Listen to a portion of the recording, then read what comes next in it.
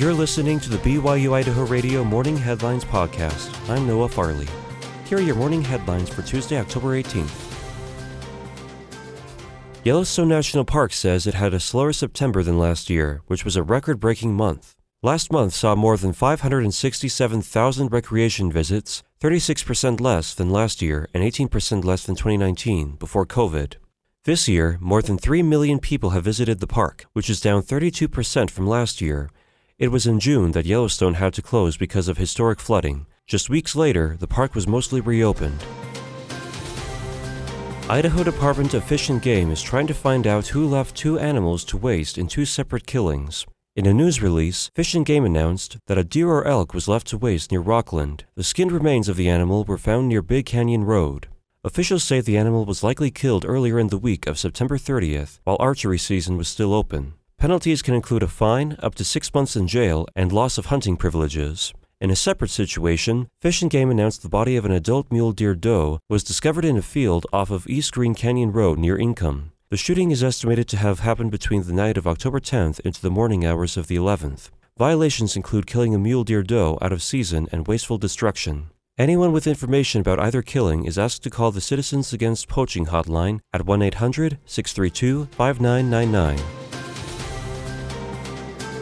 Brigham Young University is hosting a Life After Divorce conference in November. Addie Woodman, a BYU independent study agent, says those who have attended this conference in the past had a positive experience. There have been so many people who have come back and given us great feedback of just how much they loved how it centers on Christ, and not being scared of, this hard thing. Life has a lot of hard things, and this is one of them, and I'm so glad that, the church is taking steps to talk about it a little bit more. Among the speakers selected for the conference, Woodman believes attendees can benefit from hearing the 9-year success story of Stephen and Laurel Day. Both of them were in previous marriages, and they just share, their life after coming together and accepting the fact that, their first marriages didn't work out, but that they're happy to have each other now and to have the grandchildren and the blended family that they have now. She hopes that individuals healing from divorce know they are not alone. You have a place in the church and in the gospel.